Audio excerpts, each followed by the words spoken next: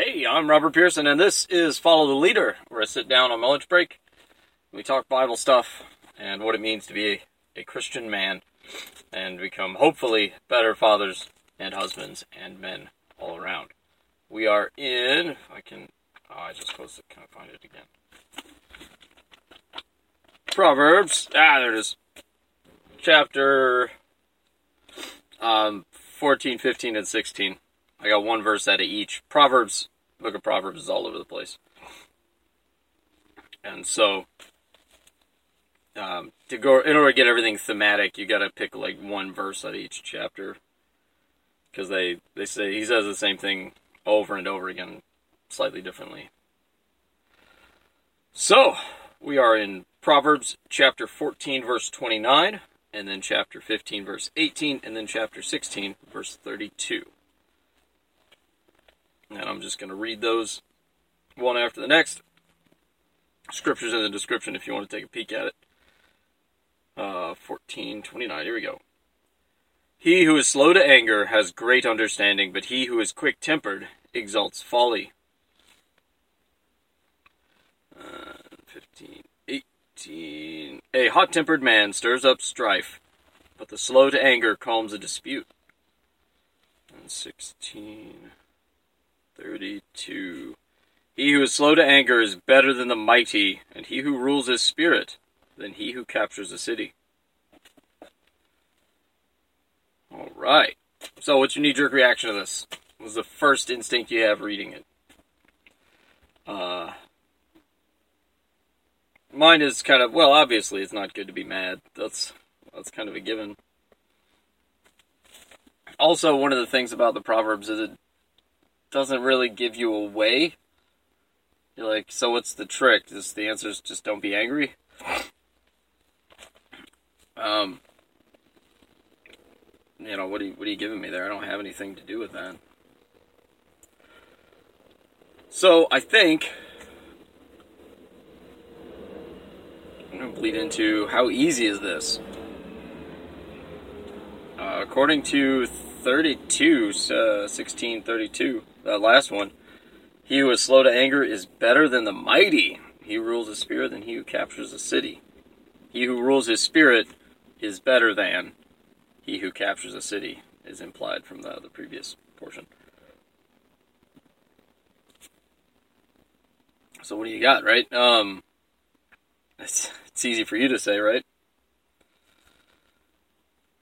And I think, I don't know, there's something to the fact that Proverbs never gives you a methodology for here's how you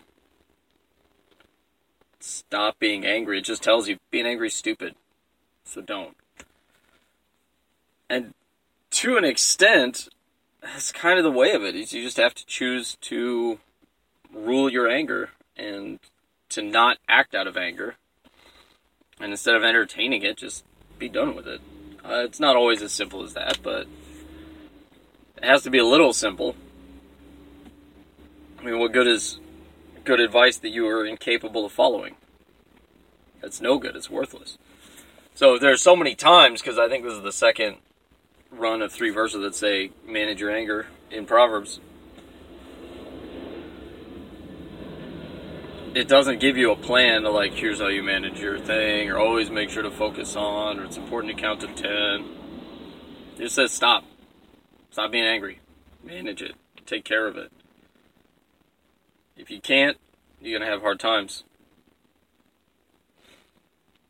He who is slow to anger has great understanding. A hot-tempered man stirs up strife, but the slow to anger calms a dispute. Your ability to stay calm, to stay chill, is going to serve you. It's going to help you not cause problems, not stir things up. And so that's it just seems to an extent just exert some self-control, man up and take care of yourself is kind of the answer to an extent. Of course, in the other direction, it's not always that simple, and that's fine. Go find methods for dealing with it, but don't use that as an excuse to do nothing. Go deal with it then. If it's not as simple for you as just stopping it, then figure out what tricks do you need to do. If it's easier for you to get angry when you're hungry, carry some snacks. Start eating snacks. Find a way to accommodate yourself until your willpower becomes strong enough. Don't put yourself in a losing situation and expect to be able to just overpower every time. You got to start with light weights, then you can lift heavy weights. Because it's not going to be easy, because we know he who's slow to anger is better than the mighty. It's easier to capture a city, apparently, than it is to rule your spirit. So, something to bear in mind. Is there anywhere else you've heard this? There were a bunch of other verses in the Proverbs that I remember of an anger issue I had to memorize as a kid growing up. But just looking around, it's all over self-help stuff. It's all over your the modern psychology things. Don't get angry, manage your anger, take care of yourself, and all the self-help folks have kind of stumbled around to the same thing the Bible tells them, which is don't be angry. It's right here. But of course, we're finding out now from doctors and stuff that being angry is not good for you, or high blood pressure and inflammation, and I don't know, whatever the trend of the week is. Anger always raises your cholesterol when it's a cholesterol fad, or causes you to do such and such with carbohydrates when everybody's on a carbohydrate fad. Whatever the diet fad is, you'll find somewhere there's a study someone says where anger makes it worse. So, it's well within even worldly wisdom saying, don't be angry. Calm down, learn to relax, learn to have a slow, even temper. What are some of the things that would stop us from having a slow, even temper? Convenience, being lazy to an extent. Sometimes you don't want to stop and actually listen to everything someone is saying, or actually listen to what is being proposed. You just, I don't want to, and you snap and you react and you don't. Yeah, that's how people get hurt. That's how you say words that you would regret to your kids. And at the same time, we have ways that make it easier for us to get angry. Like I mentioned earlier, being hungry, being tired, not sleeping enough. When you get tired, you get hungry, you start snapping at everybody. It's real easy to have a short temper then. And so, obviously, you could willpower through it, but that's not infinite. That's not a limitless strategy. So what you need to do then is sleep more. Make sure you stay fed. Find if there's a time of day where you're constantly getting grumpy, carry a granola bar around with you.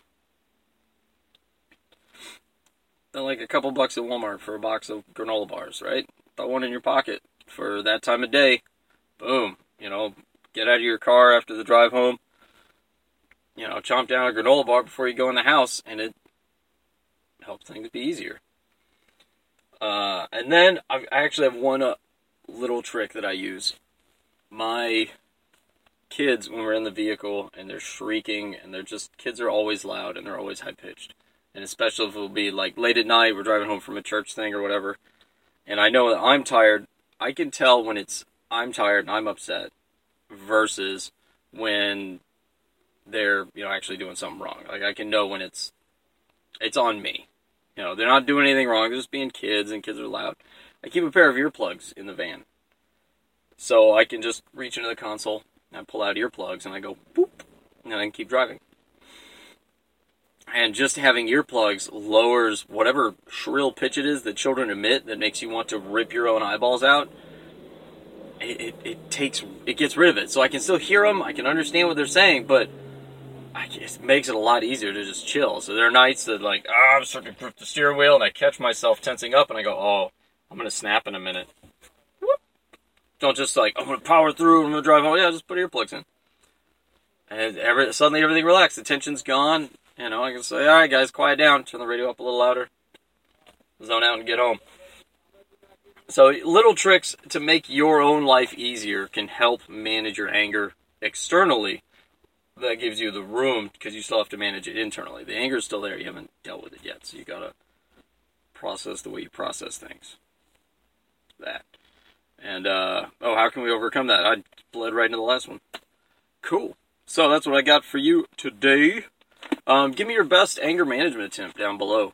Throw out your own answers to some of the comments, or just give me ways that you learn to check yourself and calm down. I had a good friend in college said he would visualize himself, when he started to get angry, he would visualize his anger as like a separate, this is angry Garrett. And then he would just kind of laugh at how silly he looked getting angry over what it was, and he would find that mirth, and then be able to just kind of smile and laugh about whatever it was that was previously making him upset. Which was a little bit of an abstract, but it was neat. I've never been able to use it, but there you go. So yeah, give me your trick that you use, and that's all I got for you today. I will see you next time. Godspeed.